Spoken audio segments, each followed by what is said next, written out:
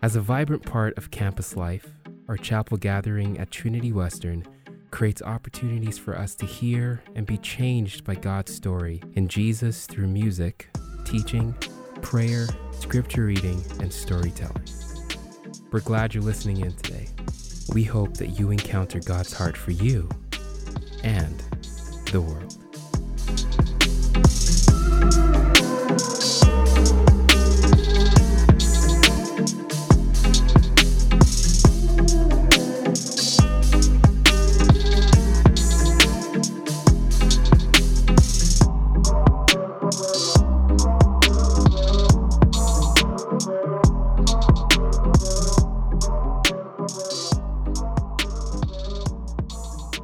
One day over a meal, I was getting to know a newish friend, and fellowshipping over food. Like, that's like my favorite thing. Like, Jesus fellowshipped over food, I fellowship over food. So we're chatting, we're sharing, life's challenges and the things that are happening. And so this friend decides to offer her encouragement and faith in the form of her advice. And so I'm listening to this advice, and I'm thinking, wow, this is really not helpful. This is actually bad advice. Like, please stop talking. This is not hitting the mark here. And so I just kind of made a mental note. You know what?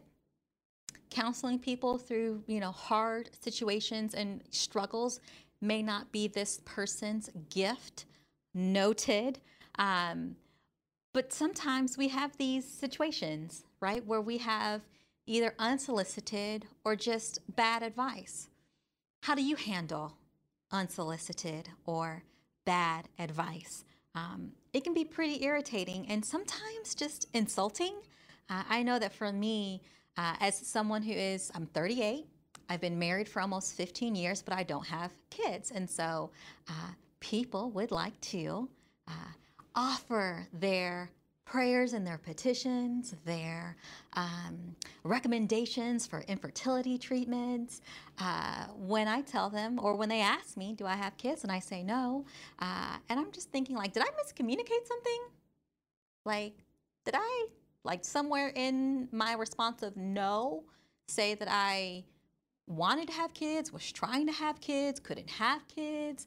Therefore, I wanted your prayers and petitions and advice.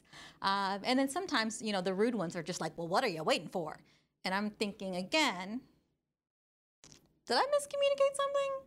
Like, did I communicate that I was waiting for something, or waiting other than just waiting on God in all things, right? Did I miscommunicate? So here, people have gotten better. Over the years, people have gotten better, or my face has gotten stanker, so they don't say anything. But I try to be like Jesus, so now I say no with a smile, like nope. And if I feel like they need a little extra help minding their own business, like the Bible tells them to mind their own business, I add things like, yeah, that's why my hair is still black, and my skin, I still look right, still looking good. It's because my house is quiet, and I get to sleep in and take naps whenever I want. And that usually brings it all the way back down. I know some of y'all are like, Charlotte is crazy.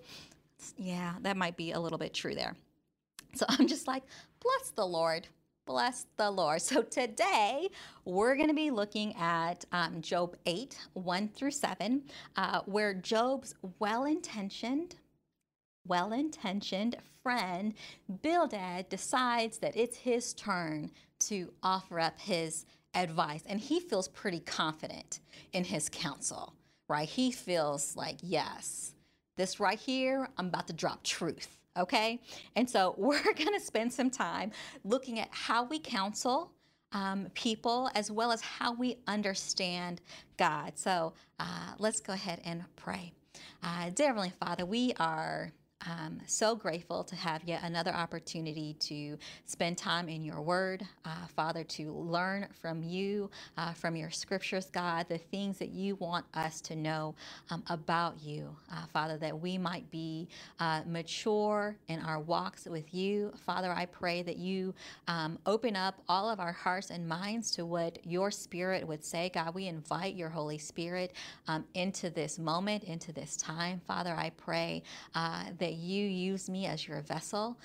Father, that it's not about me or what I say or necessarily even how I say it, but God, that your word goes out the way that you intend for it to go out and to be received.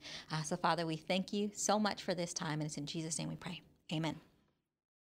All right, so here is what the Bible reads in Job 8, starting in verse 1. It says, Then Bildad the Shuhite replied to Job, How long will you go on like this? You sound like a blustering wind. Does God twist justice? Does the Almighty twist what is right? Your children must have sinned against him, so their punishment was well deserved. But if you pray to God and seek the favor of the Almighty, and if you are pure and live with integrity, you will surely rise up. He will surely rise up and restore your happy home. And though you started with little, you will end with much. Thanks, Bildad, for that. So when your friend is clearly on the struggle bus, right? When your friend is clearly on the struggle bus, lead with compassion, right? And when I say lead, I mean start with, right? Start with compassion, right? Bildad seems so offended, right? So offended that Job was holding on to his innocence, right? And that he was beginning to question God's justice, that he was just like, you know what? We're just going to kick this off with a rebuke. That's how we're going to get down today. So here's what he says. How long will you go on like this? You sound like a blustering wind. Or in other translations, it says, the words of your mouth are like a great wind. Here's what he's basically saying. Bildad is saying that you're talking a lot. I hear a lot of noise. I hear a lot of sound, but you don't have any solid substance to what you're saying. Okay. All right, Bildad. Did no one teach you the sandwich method? Like positive, negative, positive? Like you gotta sandwich the negative in there? No one told you, or at least just like acknowledge your friend's pain and their distress. You could have started off with, wow, Job, I literally cannot imagine what you are going through. That sounds hard. That sounds painful, right? He could have at least started with that, but not Bildad. He's like, I'm going in and you're going to like it. Right? And so here's the thing. Maybe Bildad was tired. Like, I'm trying to understand Bildad. Maybe he was tired, right? Bildad has traveled from wherever he lives. He's likely traveled from far. He's been spending the last 7 days with his friend in silence, and probably in these 7 days, he's likely a wise friend. He's, been praying. He's been pondering the circumstances, what happened. He lost, all of his belongings, all of his kids. Like, his wife is like, dude, you just need to curse God and die. Like, he's likely pondering all of these things and just going through and processing the stuff and trying to understand God. He might be thinking back to what he learned in Sunday school about God. And so he's here, and then perhaps after 7 long days of just being in silence and pondering all of these things, and Job goes, around and around with all of his feelings, and then he starts, saying it like it is. Maybe that tipped Bildad over the edge. Maybe Bildad was like, nah, chief, that's it. I ain't with it. And so he went in. But as Christians, I want to encourage us to lead with compassion, right? God calls us to a place to minister to people in need, right? Whether they're friends, family, sometimes it's pure strangers. When God calls us to minister to those people who are in need, I want us to be leading with compassion, or I want to encourage us to lead with compassion. You know, the Bible tells us to speak the truth in love, and to say words that build up so that it may be a grace, it may give grace to those who hear. That's Ephesians 4:15 and 29, right? Say words that build up so that it can give grace to those who hear. Now, there is a time for rebuke, right? There's a time for rebuke when your friend is mourning the loss of everything they have, everything that they've ever known. Now is not the time. Now is the time to just love and to love well your friend, even if they're starting to say some dumb stuff, right? Even if they're starting to say some stuff that you're like, "Ooh, yeah, that's not it." This is a great opportunity for you to stand in the gap and to be in a posture of prayer and to intercede on behalf of your friend, because some things just needs prayer to be made right. And one of the most compassionate things that you can do is to just ask this question. So do you want me to just listen to you, or would you like me to give my advice?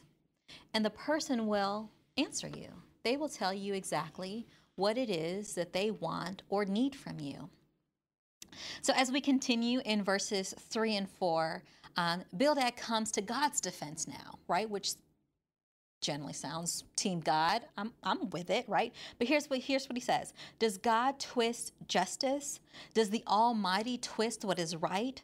Your children must have sinned against him, so their punishment was well deserved. My goodness, Bildad, my goodness. I mean, it starts off sounding good, right? You know, his base argument was solid. God is a God of justice. Check. But Bildad's understanding, or his idea of God's justice, is what was incorrect and is creating some of these problems. And so now Bildad makes this false conclusion based upon his limited understanding, right? He makes a false conclusion based on his limited understanding. So this is what he does. Because God is just, right? This is his logic. Because God is just, therefore your children must have sinned against him in order for him to kill them, right? Or he's just like, look here, Job, apparently your children was ratchet and God said they had to go, period, right? Like, oh, okay, Bildad, okay.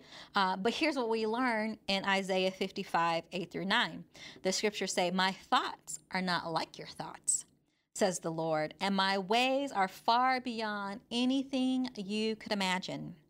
For just as the heavens are higher than the earth, so my ways are higher than your ways, and my thoughts higher than your thoughts.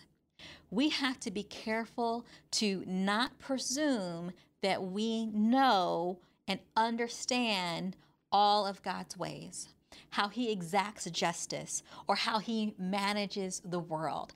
I don't know how I manage my own life, much less manage the world. And so let me not presume to know that I understand what God is doing or what he is not doing. His thoughts are surely not my thoughts, and his ways are surely not my ways. So don't put God in your limited box, right? Don't put God in your limited box. It is human nature to want to define boundaries, to define borders. It helps us make sense of the things around us. It helps us draw conclusions. Everything begins to fit, especially us, kind of type A, perfectionist type people. Any Enneagram 1s, 3s out there? Yes, we need the things. And so we like explanations. We like to feel like we can wrap our minds and our arms around something. But we learn in Matthew 5:45 that the sun rises and the rain falls on the righteous and the wicked alike. God will bless, and God will also bring suffering on the wicked and the righteous alike. And since we can't be quick to assume that we know everything about God, we have to avoid being quick to judge. Being quick to judge, especially when we just don't know. We don't know, right? See, here's Bildad. Bildad assumed that there was sin because of the end result, but he didn't actually have like real evidence, right? He didn't have concrete evidence. He didn't see, there was no reports that his children were a hot mess. He's just like, look, the end result was they died. So therefore, they was a mess, right? That's how he did it. So we have to watch how we judge people, and myself included. I'm even thinking about like this go-to phrase that I have kind of permeated in youth ministry amongst my leaders. We say this often to the children: life has consequences, right? Life has consequences. And so my point of saying that is I want them to make wise choices, right? I want them to do things that would please and honor God, because when you do dumb stuff, oftentimes there are consequences. But what I might also be communicating is that the suffering that they are experiencing is the result of bad decisions, when that might not be the actual case. So we just have to be careful how we judge or the things that we say, and how people might misunderstand things about God or his nature because of the things that we say. So we don't know, right, the conditions of someone's life. We don't know what brought them to those circumstances. We don't know what may have happened between now and the last time that we may have engaged with them. We just don't know. But here's what we do know. We do know that while we were still sinners, Christ died for us, right? While we were still sinners, Christ died for us. Right? God's need for justice and his desire to extend his love and his grace was met in this out-of-the-box thinking way of sending Jesus to the cross. Right? We would have never thought of that, but God did, because his thoughts are higher than our thoughts, and his ways are different than our ways. And so perhaps we can lean into grace just a little bit more, because we know that God has been so gracious with us.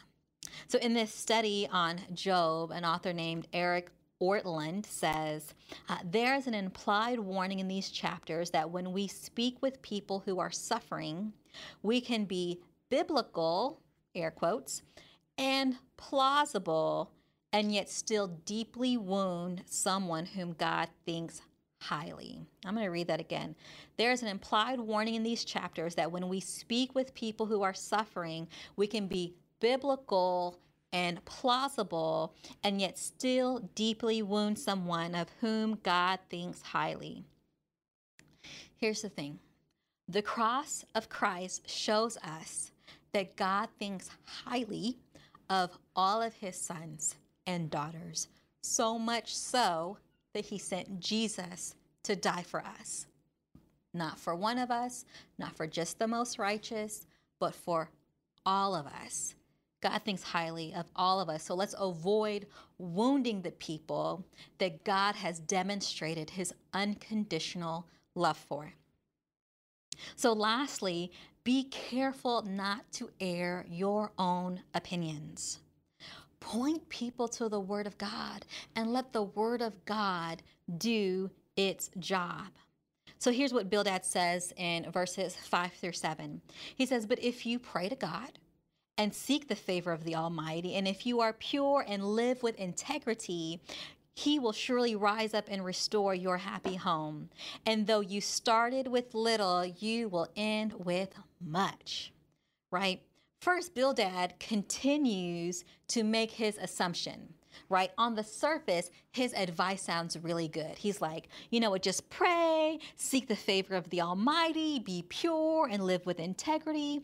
But his advice is rooted in this judgmental assumption that Job hasn't been praying, that he hasn't been seeking the favor of God, and therefore Job must be guilty, right? He's not pure. He's lacking integrity. And so he keeps saying, if you do this, then God will do that. Again, based on the assumption that Job is not doing those things, or he is not operating from a place of character and integrity. So the reason that, he's saying, Job, you're in the pickle now, is because, you just kind of a hot mess. And I get it. We typically think that you're pretty awesome, but clearly you must be a hot mess right now. So just repent, right? So these are all of Bildad's opinions. These are his opinions because he does not know fact, right? We know from our study of Job that Job was upright and that there was something major happening in the spiritual realm that we humans simply were not privy to, right? We know that. And here's something that I am tickled by. Proverbs 18:2, it says, fools find no pleasure in understanding, but delight in airing their own opinion. Do you delight in airing your own opinion like Bildad? Well, the scriptures might lead me to conclude that you might be a fool. I didn't write it. I didn't write the scriptures, right? But we need to be careful not to be airing our own opinion, right? Delighting in the airing of our own opinion. And as we examined earlier, Bildad started off with a rebuke. Like he opened up with a rebuke. Now I am game. I am game for a solid, hearty rebuke when it is necessary. But let's look at what 2 Timothy 3:16 says. It says, all scripture is God-breathed and is useful for teaching, rebuking, correcting, and training in righteousness, so that the servant of God may be thoroughly equipped for every good work, right? It is the scriptures that are useful for teaching, correcting, rebuking, and training in righteousness, not our opinions, right? So as we find ourselves in places where we are ministering to others, we need to make sure that we are using scriptures to do the work, right? Putting the scriptures to the purpose for which God gave them to us. Scriptures are useful for teaching, correcting, rebuking, and training in righteousness. So more scripture, less opinion. More scripture, less opinion. So as we begin to close our time together, I want to share with you another quote from a book called Old Testament Wisdom Literature. And part of it reads, one of the main lessons of Job and Ecclesiastes is that the wisdom of Proverbs is not a simple path. Human wisdom must be combined with faith and endurance. Human wisdom must be combined with faith and endurance. Things aren't always going to make sense to our human minds, right? They're not always going to process. Like we try to process it in every which way. We're trying to, make sense of it. And we often have a friend like Bildad who is well-intentioned, right? His desires good. I do believe that Bildad genuinely loves Job, right? He wouldn't have traveled all of this way to mourn with him. But oftentimes we may offer biblically sounding, plausible solutions to challenges, but be grossly incorrect and harmful when we do it. So we must add faith. Right? Faith is trust and reliance on God, that God is working things out for our good, that we don't see it, but we're going to come out on the other side from all the things that are happening in the unseen world. Like we must add faith, and then we must add endurance, right? Because while God is working it out, we may be experiencing some tough things on this side of eternity, right? We were not promised that everything was going to be peaches and rainbows, right? We might be experiencing some tough things. And I think this is why one of the fruit of the Holy Spirit is patience, or in some translations, long suffering, right? It is a fruit of the Spirit because we need it. for our lives. So I will leave you with this scripture, James 1:2-4. It says, "Dear brothers and sisters, when troubles of any kind come your way, consider an opportunity for great joy. For you know that when your faith is tested, your endurance has a chance to grow." When your faith is tested, your endurance has a chance to grow. So let it grow. For when your endurance is fully developed, you will be perfect and complete, needing nothing. So then perhaps we will be better counselors to our friends and more accurately communicate the ways of God. Amen? All right, let's pray. Dear Heavenly Father, God, we just thank you so much for your words, for your scriptures. God, we thank you that your scriptures are useful for teaching, rebuking, correcting, and training in righteousness. Father, we desire to just know your word, to lean into your word. God, help us to use your scriptures, not our opinions, as we counsel those whom you bring into our lives. And Father, help us to grow in our understanding of you and your ways, God. Add to our faith the endurance that we need to be able to get through all of the things that are happening, God, with our faith intact, God, that we might grow, that we might mature, that we might be honoring you in our personal lives, as well as honoring you in our friendships and relationships with other people. Father, we love you and we thank you. It's in your son's name we pray these things. Amen. All right, guys, have a great day. Thanks for listening. We hope to worship with you at our next broadcast online at livechapel.twu.ca.